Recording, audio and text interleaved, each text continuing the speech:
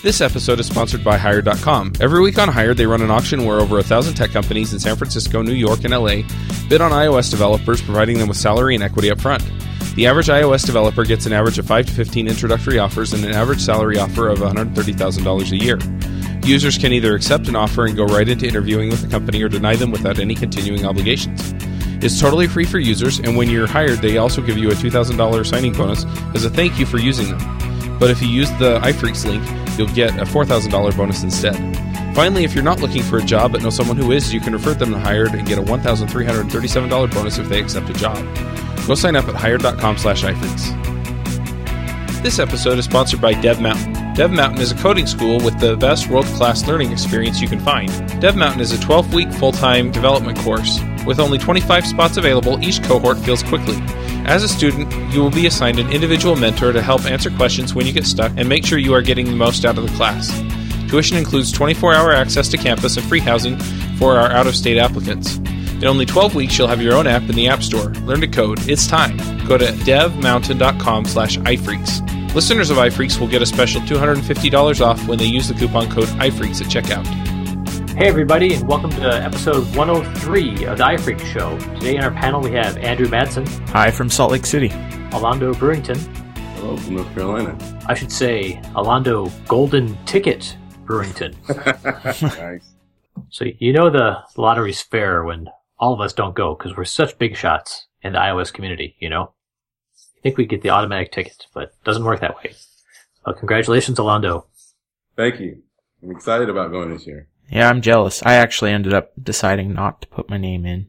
I just decided that on the off chance that I got a ticket, I couldn't afford it, so no trip for me. Yep. I put mine in, didn't win. I'll be going to AllConf, so I'll be in the area. Awesome. Oh, Check fun. it out. I'll have to have an iPhreak meetup. Get some listeners out there, too. Oh yeah, definitely do that. Yeah, you guys should. So what are we talking about today? So today, we're going to talk about persistence. Persistence. If you what's persist that? at your goals, you will succeed them. I do feel like that a lot of times when I'm programming. So if you persist at core data, do we just make more crashes? It definitely if you use the stock sample code. Yeah, that's an interesting question. But seriously, what does persistence mean? Well, in my I guess working definition is basically keeping data that's not sort of like you're not relying on data that's stored on a remote server. It's going to live on the device and it's going to live beyond the current instance of the running app.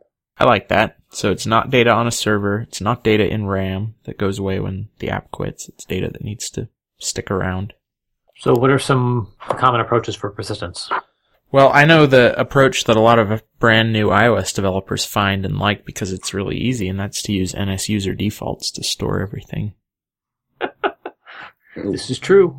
Well, okay, then you bring up a good thing because depending on how much data you actually need to persist and what you need to keep, that's not necessarily an untenable solution. I mean, it can work. It just depends. I think people go overboard with it. In fact, I kind of came from the reverse. I was using one of the other methods that we'll discuss later and sort of backed into using NS user defaults, but only because my primary understanding was that was for very small pieces of data that, you know, sort of like maybe preferences and things like that you wouldn't necessarily need a full-fledged persistent solution for. Yeah, so my own thought on that is that NS user defaults was never intended to be a general purpose data storage for your app. It's meant to store preferences, and you can use it for things that are not really preferences, but yeah, don't go overboard. So it's meant to handle small amounts of simple data. So what are some things that you should put in NS user defaults? Well, preferences are the big one. If your app has settings, that's the place to store them. And on iOS, that's true, but particularly on the Mac, that's true because users have access to the stuff stored in NS user defaults with the command line tool defaults, and also those get stored in a standard location in library/preferences in plist. Okay. So, I mean, you're sort of violating somewhat of a contract with users by not storing your preferences there, I think. No, definitely a good idea to store your preferences there. What are some examples of things you should not store there? I'll start. Passwords. Oh, that's a good one. Actually, don't store your passwords unless they're encrypted. But that's a discussion for a different day. Yeah, but even then we have an API for that, right? But I've seen people who have all of the data that their app needs to store. Say it's, some user contact management app. So they've got records about people and people's addresses, and they've got images for the people, and they're storing all of that in NS user defaults. And that's not really the way you're supposed to do things. And so I guess what the question is, well, what's the next step from there? NS user defaults does have the advantage of being really simple. You don't need a lot of code to use it. And that's true. It's in there. It's baked in. You can just use it. Set it to user defaults, and the next time you launch your app, it'll be there. Right. So that's a benefit of it. But the next step, you're talking about storing to a file system. What would you do next? Again, for simple stuff,plists can be an option. Make your objects so that they conform to NS coding, and then it's pretty easy to use an NS keyed unarchiver to store them to a plist file on disk and read them back. There's a little bit more code than NS user defaults, but not a whole lot. Okay, you talked about the NS coding. What is that? NS coding is a protocol that your own classes can adopt, and there are just two methods that they need to implement: encode with coder and init with coder. And when you implement those methods, essentially all you do is store all of your object's properties off into this thing called an NS coder that you're handed with those methods. And then the nice thing about that is if you've got, say, an array of objects that are instances of classes that conform to NS coding, you can use NS keyed archiver to store that whole array to disk, and you don't have to go through a for loop and pull out some standard representation. The system handles that all for you, or NS keyed archiver does. So that's sort of the standard way to make your custom classes so that they can be persisted to disk and reloaded, or sometimes people say so that they can be serialized and deserialized. Okay, I've frequently heard people talk about plist format. How are those related? Well, when you use an NS keyed archiver to archive some hierarchy of NS coding compliant objects off to a file, it gets stored as a plist. Okay, is this what's happening when you have a dictionary and you write to file? Yeah, same thing. So okay. A lot of the system classes already conform to NS coding. But there's a little bit of a nuance there in that we have the plist classes, right? So I can't remember them off the top of my head. They're NS dictionary, NS data, NS string. Help me fill them out, but those can be stored to a plist by default, and there are actually some APIs that will say that they only take objects that are in the set of plist classes. Yeah, definitely. It's a common first error when trying to persist things to a file system. Like it fails, you have no idea why. Like, because I tried to save an int or a float or something like that, and that just won't work. Do we have more to dig on that? I've used plist a bit more recently in an app I'm currently working on. I don't use it as a way to save data though. It's basically read-only data at this point.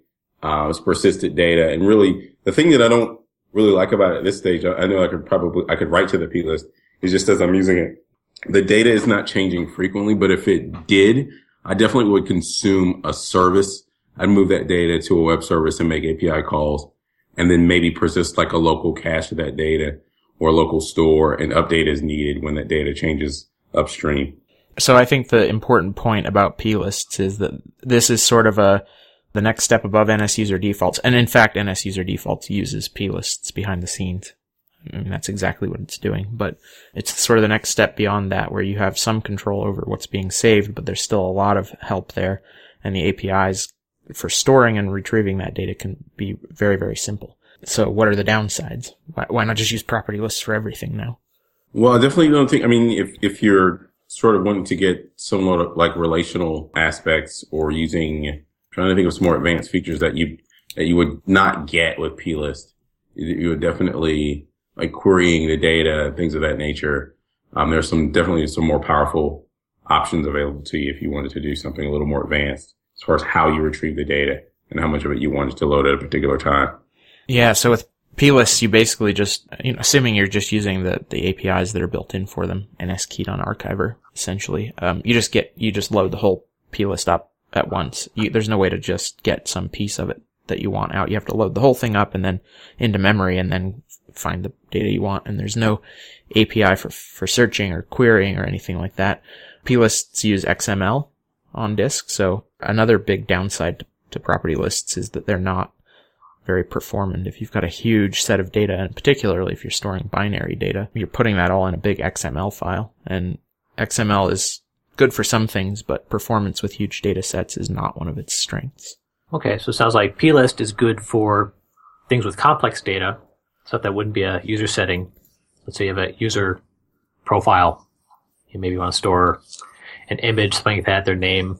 So you can get kind of complex data, but not something you want to store a bunch of data. Like if you have a bunch of users that stores all your friends, you wouldn't want to put that into a plist, every friend you have into an array in a plist, because you'd have to load all of that in memory to search through it. And that could be a pain. That would be a pretty bad performance. Does that sound right? Sounds good to me. Yeah. So if we do have something like that, where we do have a large number of elements that we're creating, friends in our user app, restaurants in a restaurant finder app, what are our options? Well, I can think of at least two that I've seen. One I haven't used, one I've used a good bit. The first one is using SQLite directly. The second one is Core Data. I don't have experience using SQLite directly, at least in iOS. But I have the very first app I worked on, I was introduced to Core Data. So I was sort of like, dunked right into using it, as soon as I started iOS development. And I was using it pretty frequently until recently, where we don't use a persistence model at all, which is really weird. I feel like I'm regressing in so many ways. I am using NSUser default. So like I was saying, I've kind of worked my way back down to the simplest solution that you can for persistence. Well, so is whatever you're working on not storing a lot of data? Actually, quite the opposite. We actually consume an API and we just load it in memory and we just keep it there. We're looking right now for a persistence solution, and we haven't ruled out Core Data. We're looking at some other solutions, but we just haven't come to an agreement on what we want to implement just yet. Although I do believe we're probably going to cross that bridge fairly soon in this current quarter before our next major release. Interesting. Well, so you brought up two options that a lot of people use, and those are SQLite and Core Data. I wanted to add that I think most people, when they use SQLite directly, the most common way to do that probably is to use a third-party wrapper called FMDB. It's essentially an Objective-C wrapper for SQLite. So I kind of want to talk about those two. I've used Core Data since the API came out in macOS 10, 10.4, and I've used it in really every serious app I've ever worked on, I think. So that's definitely the one I have the most experience. I've really only used SQLite a tiny bit in an app that I worked on for a contract gig, but I didn't write it, so it was existing code. If you guys have any experience with these two, I'm curious to know what some of the downsides of both approaches are, and so pros and cons for both approaches. Why might one want to use SQLite instead of Core Data? So I'm not sure what the motivation is in most cases. I've inherited some apps that use direct SQLite, and it may have been just because the developer was more comfortable with a SQL type approach where you're writing queries. But you do have a lot of things where you have magic strings, in your app doing your queries for you. It's also valuable if you're doing cross-platform code. One of the apps I worked with, had a Windows app, had a Mac app. And so SQLite was one thing that was available on all those platforms, and probably available on Android too. So if you wanted to have a cross-platform library, that's an option. We can do that. I didn't dig real heavily in it, and I don't recommend it for most cases. I think there's better approaches, but it's an option, and it wasn't terrible. Well, one of the biggest ones that I've heard, and again, this is coming from like some of the more popular apps that have like lots of records, was that for like a really fast update across all records, like you wanted to update a read flag on, tens of thousands of records, that it was a lot easier and a lot faster to do in SQLite versus trying to accomplish that in Core Data. So that's one that was held up a while ago, although they actually added an API for that exact scenario to Core Data in iOS 8. I think in iOS 8, might have even been iOS 7. But I've heard the exact same thing, which is that SQLite in certain situations performs a lot better than Core Data. In my experience, the number of records has not been an issue. So, it's not an example, where it really applied for me not using Core Data. Yeah, so that's an interesting point in general, which is that if you're choosing one of these persistence technologies, your exact application is important. If you're only storing 100 records at most, performance is probably going to be fine with any of these solutions. If you're storing millions of records, performance is probably going to be a big deal, and you want to eke out whatever you can get.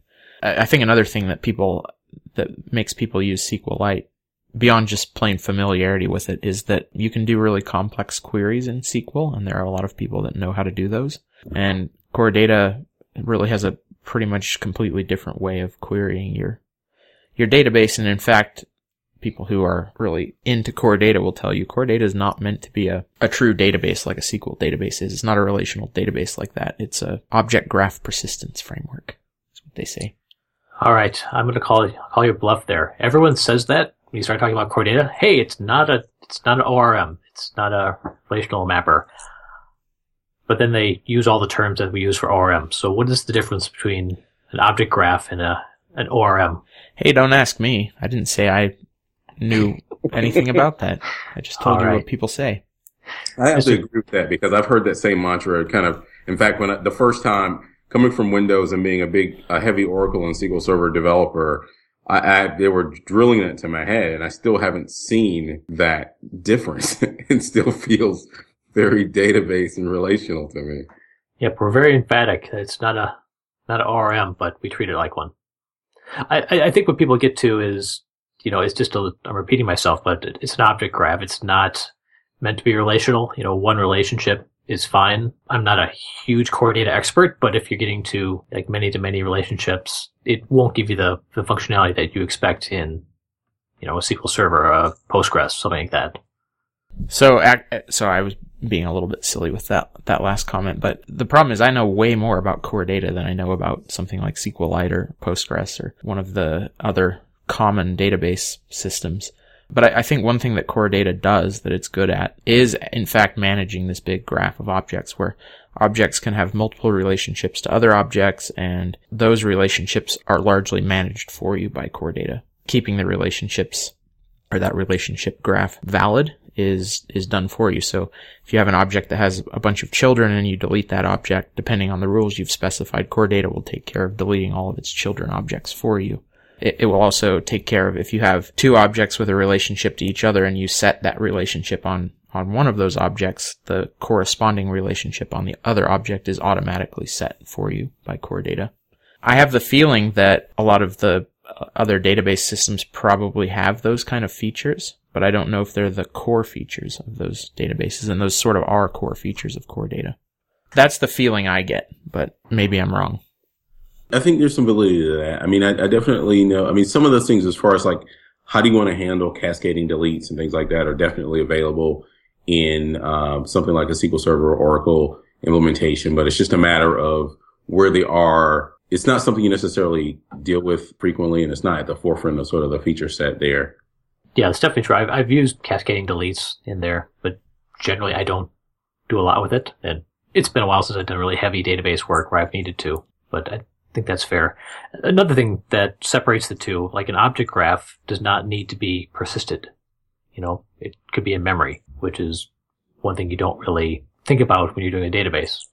Yeah, and in fact, we call Core Data a persistence framework, and obviously that's how it's most often used to save things to disk, but it can be run entirely in memory and still do all that object graph management stuff without saving to disk.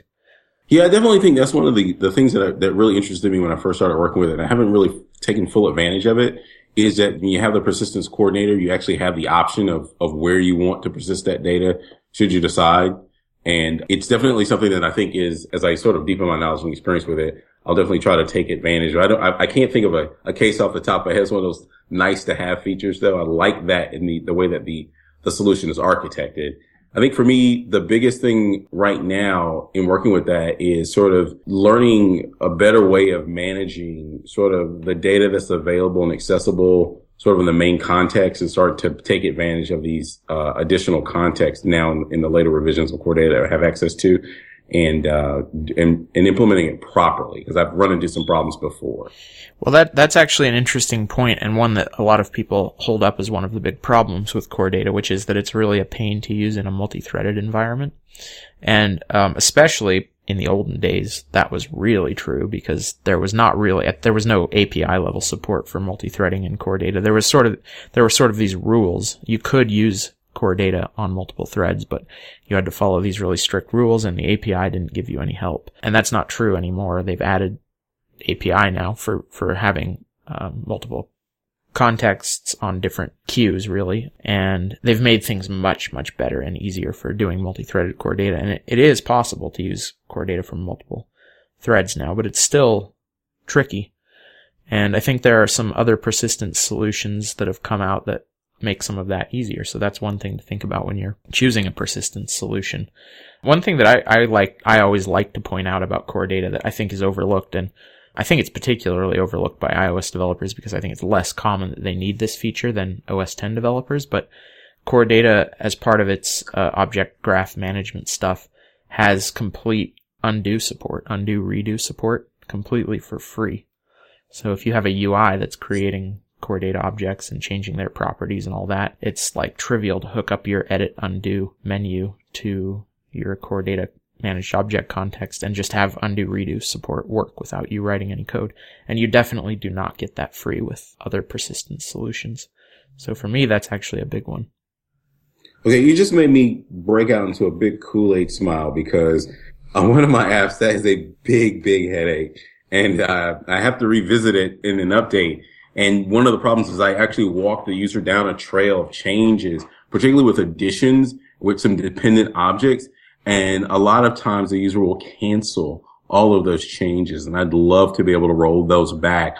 Are you saying that I can do that like as a transaction per se? Like, yeah, so if you look at the NS Undo Manager API, I mean, really all that core data does is it creates and exposes an undo manager, an instance of NS Undo Manager to you. And most often you just hook that up to the menu or whatever, or if it's in an iOS app, you add an undo button. But you could also use that programmatically to roll back changes.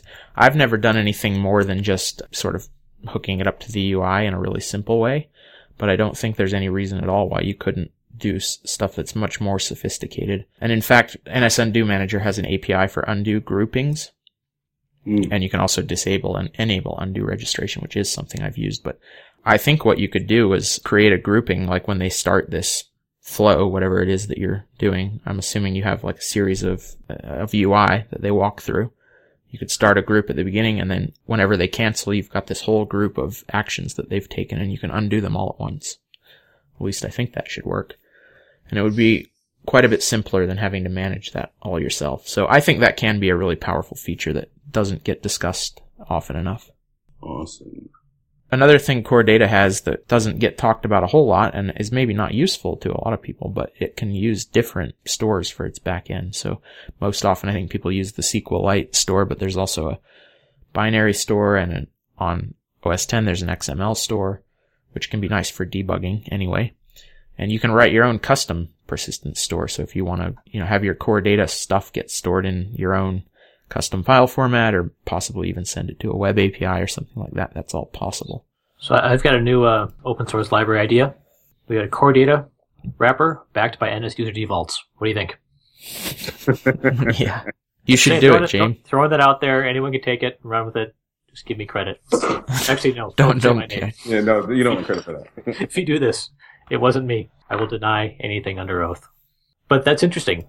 So the typical approach for doing core data is the SQLite backed, and that's what most of us are talking about. Have any of you run into projects or done any different implementations of it?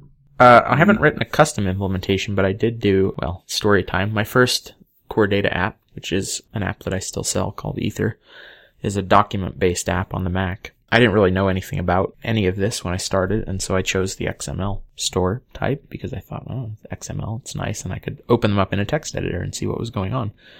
That actually worked great for a while, but I had all the problems that we sort of talked about withplists, where once you got up to a few thousand records, performance started to get really slow, and particularly it started to get really slow for searching.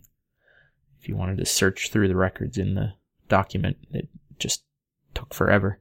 And the cool thing about it was that switching to SQLite was like a one-line code change, and then suddenly it just worked, and I didn't have to change anything else that I did in the code. It was like when I set up the persistent store, I tell it I want to use SQL instead of XML, and everything else worked fine, and I got a huge performance boost too. For free, okay. So here's a consulting tip. So you start off with your app in XML. Yeah, right. Get it till it's so slow, then you're like, oh, I'm a genius. It was going to take me a week to fix it, and go off and, go on vacation or something and bill for the whole week. Actually, just saying, I'm full of bad ideas today. Well, unfortunately, in that case, I was paying myself my standard self-employment contract rate of 15 cents an hour to work on my own app. There we go. Oh, wow. So if anyone wants any stock tips, that's not the thing I should be giving out today. So XML is one of the stock options for core data backing. Are there other ones that Apple gives for free? there's the binary store type. Okay. I can't really say anything about that. I don't know why you would want to use it. Yeah, I remember once hearing a case that someone made for binary. I can't remember off the top of my head. It sounded good at the time when I heard it, though. That's all I can say right now. I mean, it would probably be a bit faster than XML, but not by a ton. You probably still have to load it all into memory. So I can't really think of a clear use case where I would say that's the way to do it. Yeah. Yeah, I really don't know. Unless you had a binary data format that you're used to using, you could download it from a web service that you already have. Like, oh, we want to read out of this binary data format. Well, sure, but the binary store I'm talking about is Core Data's own binary store. So it's like some opaque, I don't know, who knows what the format is. It's defined by Apple, and I don't think it's public. Okay. Yeah, I don't know. All right, we've stumped the iPhreaks. We have no idea why anyone would use a binary store. There's also the in-memory store, so we kind of touched on that, but you can just have Core Data store everything in memory and not use the whole persistence part of it. So what are some of the advantages of using Core Data just in memory without persisting it? Well, it should be really fast because it doesn't have to hit the disk. Mm-hmm.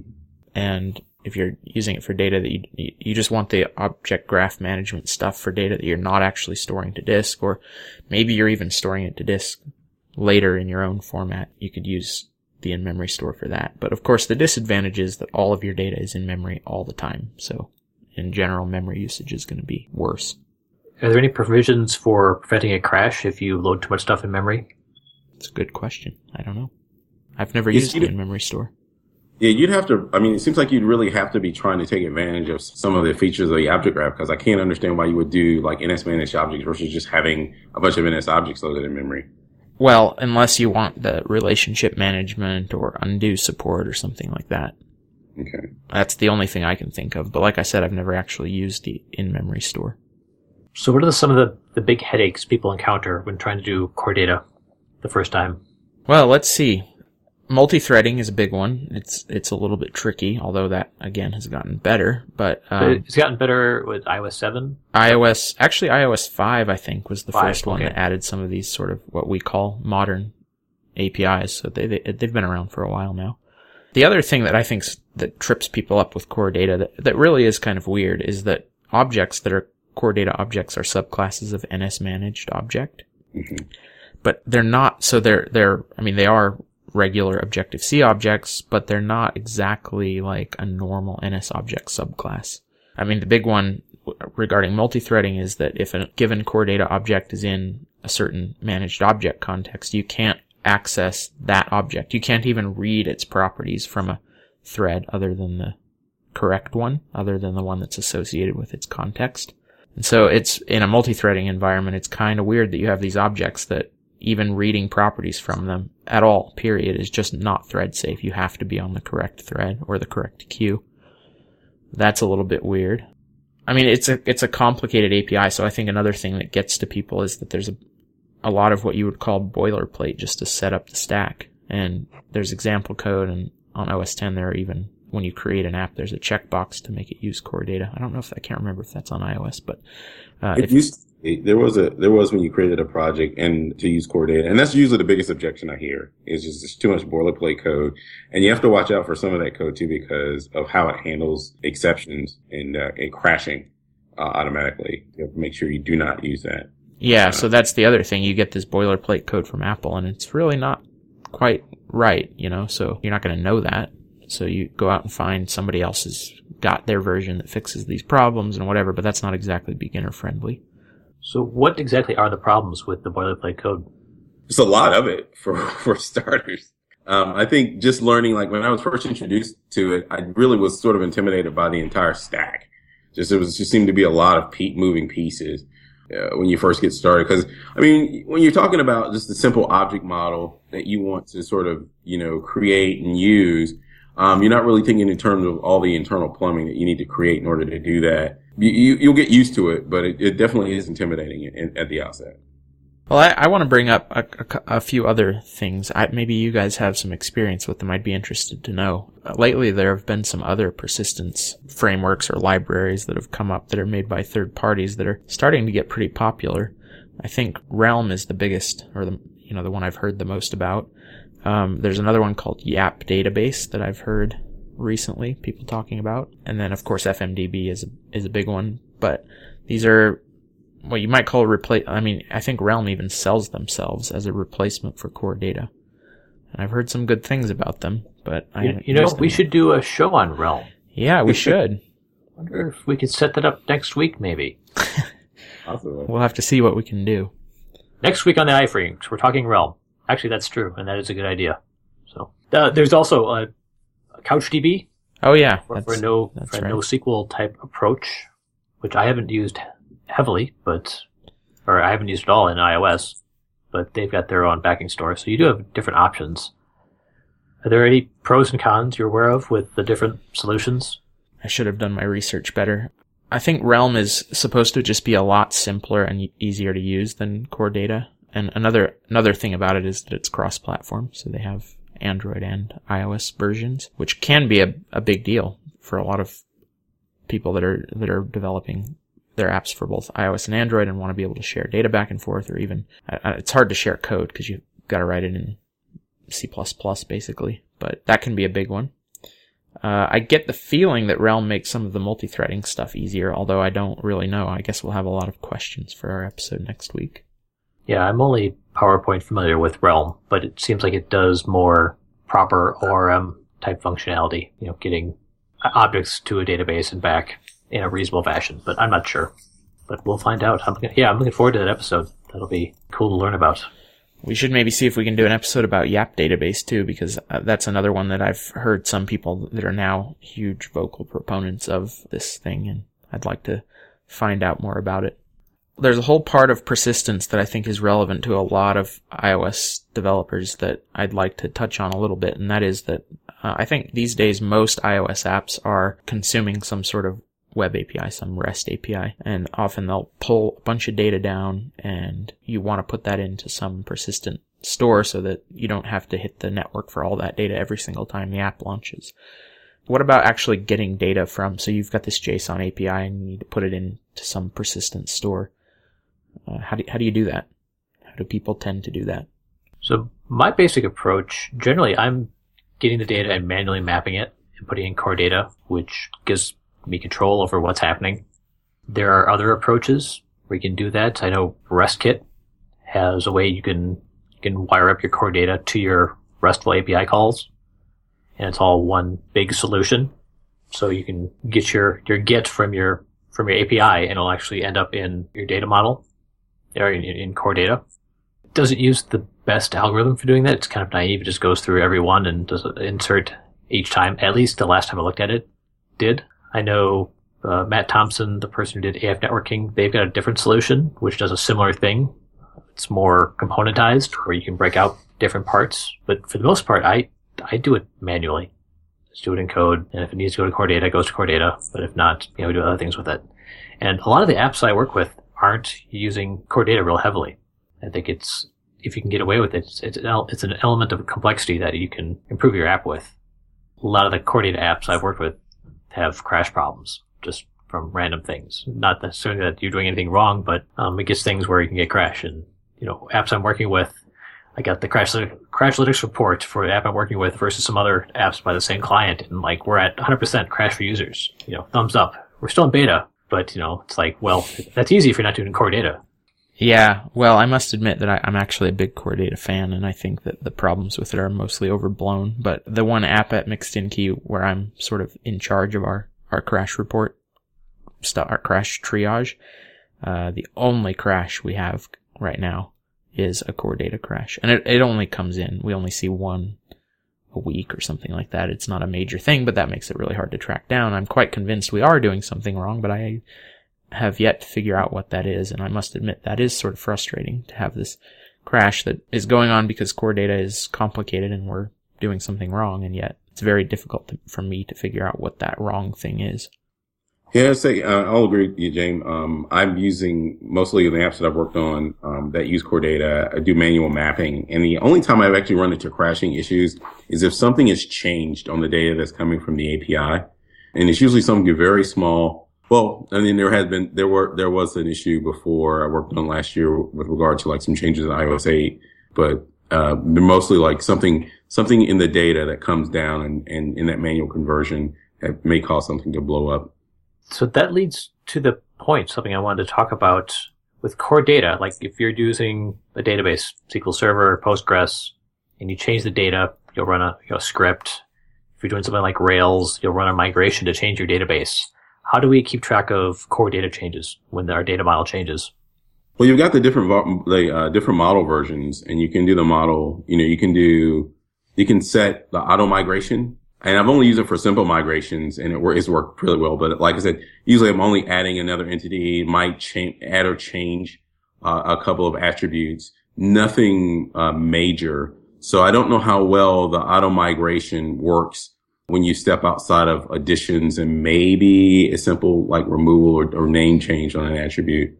Yeah, so there's this support for lightweight migrations where core data can infer your changes. You don't even need to tell it what they were. But it's limited to pretty simple changes like adding a property that wasn't there before and that kind of really simple thing. There's also support though if even for huge changes you can do migration. You have to do more work than that, but core data has API built in where you can migrate from one data format to another, and that can be really useful because it's kind of the app that never changes its data model is pretty rare, right? A lot of times adding a new feature means you need to store some new data or store data differently or something like that, and so migration support is important. So when do these migrations happen? So you do this and you update the app. Does it happen when the user installs the app for the first time or updates it? No, it happens the first time they try to load, or your app tries to load up some data that was saved using the old model. So say they had version 1.0 and they had a bunch of data they saved, and then they update to 2.0 and they launch it as soon as your code tries to load the old data that was stored in 1.0. It will be migrated. And of course that migration can be automatic for simple changes like we said, but they give you hooks so that even if it can't be automatic, you get some pretty easy hooks to do the migration whenever that's updated or whenever a old store is opened. And there's even support for doing, it takes a little bit more work, but there's even support for doing migration across multiple versions. So maybe they used your app back in 1.0, they never updated to 2, and then finally they update to 3 and you've changed it twice. You can actually do that migration from 1.0 to 3.0. Does that do it iteratively through each different one, or does it bundle them all together somehow? Well, there are multiple approaches. So depending on the changes that you've made, again, you can go from, for complex mappings, if you create something that's a migration map, I think it's called migration mapping, model mapping, something like that tells core data how to migrate from the old version to the new version. So you could create a mapping model that went from version 1 to version 3, in addition to the one that goes from version 2 to version 3. And then it can do it in one pass. But you could also do incremental migration where you go from 1 to 2 and then 2 to 3. Very cool. Both approaches are possible. So is there anything in persistence that we should get to for pick time? I feel like we've talked about a tiny little bit of this subject, and yet we've covered everything I want to cover. Yeah, I think anything else would probably require like a deeper dive into one of those areas, like maybe a deeper dive into core data or, of course, the upcoming realm. So. Very cool. All right. Well, let's get to the picks. Orlando. Okay. I have 2 picks, and I hope I don't step on anyone else. If you go first, then, I guess that's true. I came across a recent blog post, I think it's from last month, from Mark Izzara on the Syndicate Martian Cap blog on the core data stack, and he talks about some updates in the focus of taking advantage of the new NS Managed Object Context Design approach that he has. So I've been reading through. I've gone through it once, and actually twice now, and I definitely, it's helped me sort of think through how I want to approach my rewrite of my core data app. And the second one is something I just actually found, thanks to you, Andrew. The NS Hipster article by Dylan Mason on NS Undo Manager. Again, it's a good resource, so I can see how I can approach this entire approach to creating sort of a transaction, allowing my users to add sort of these dependent objects, and see the best way I can sort of unroll that if they do change their minds or if something happens. So those are my 2 picks. Very cool. Andrew? Well, I've only got one pick today, and that's the Lytro camera. Woot was having a deal where you could get the first generation Lytro for $60, and it's normally $400. So I got one. It's a few years old, and I'm sure they're trying to clear them out, and that's why I got it so cheap. But it's still fun to play with. It's a camera that, instead of taking pictures like a traditional camera, it actually stores it can detect and store the direction that the light that's hitting it comes from. So it records light rays instead of just light coming into it. And that makes it so that the focus on the picture is not determined at the time you take the picture. You can change the focus later on the fly. So it's kind of cool. I'm having fun playing around with it. And unfortunately, the deal is done, but the technology is cool. And they actually have a newer model that's more like an SLR. It's kind of more a high-end professional sort of camera. Also much more expensive, but that's my pick. Very nice. So I've got one pick. It's more of a life hack. I've been drinking coffee most every day since I was about 15. We had a McDonald's across the street from our high school, so I stopped by there. So I had a pretty serious caffeine tolerance going for a while. And I really life hacked that. Actually, like when you first wake up, which when I would first start drinking coffee, you don't really need that much. You'll get a dose of cortisol just from waking up, the sun's coming up, doing whatever you're doing. So I decided, okay, I'm going to not have coffee the first thing in the morning and wait, hour or two. And it's actually helped quite a bit. So I'm drinking a lot less coffee, and I didn't really have a problem with, didn't feel bad or anything, but I'm actually feeling better, drinking a little bit less caffeine, feeling a little bit more energy lasting throughout the day. So if you're looking to back off a little bit with your caffeine consumption, just, start drinking later in the day. And works out because you get kind of a boost of the cortisol just from waking up and being up. So that's my pick. That does it for the picks. And if you want to support the show, we've created some t-shirts that are available. And to show really need support, we had run into some financial troubles. Andrew's been by the freeway with the sign saying, "We'll code for a WWC ticket." And so we really need your help to get these t-shirts built so Andrew can get his ticket next time. But anyway, you can go to teespring.com/iFreaks and get a t-shirt. I've ordered one. I got the long sleeve one. Anyone? Andrew, did you get the short sleeve? I got the short sleeve, the standard one. I'm actually really excited about this. This is the first time we've done t-shirts for iFreaks. I know Chuck's done them for some of his other shows, and I'm excited to have an iFreaks t-shirt to wear. As of this show, you have 6 days left to buy them. So time is running out. Hurry and go buy your iFreaks t-shirt. This is your last chance. Help people like Andrew. Yeah. Get to the things they before need I to get do. evicted. That's right. So I've got mine. I'll probably be wearing it at all conf, so I'll be down there. Orlando? I am ordering it as we speak. He's ordering as we speak. He'll have it at the big conference. So you'll find one of us, say hi. But that's it for our show. Next week we're going to talk about Realm, and we'll see you all next week. This episode is sponsored by Mad Glory. You've been building software for a long time, and sometimes it gets a little overwhelming. Work piles up, hiring sucks, and it's hard to get projects out the door. Check out Mad Glory.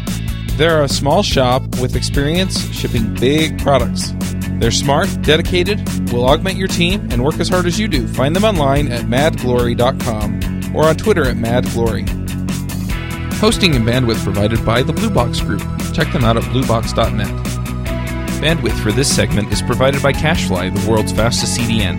Deliver your content fast with CacheFly. Visit CacheFly.com to learn more. Would you like to join a conversation with the iFreaks and their guests? Want to support the show? We have a form that allows you to join the conversation and support the show at the same time. You can sign up at ifreakshow.com/forum.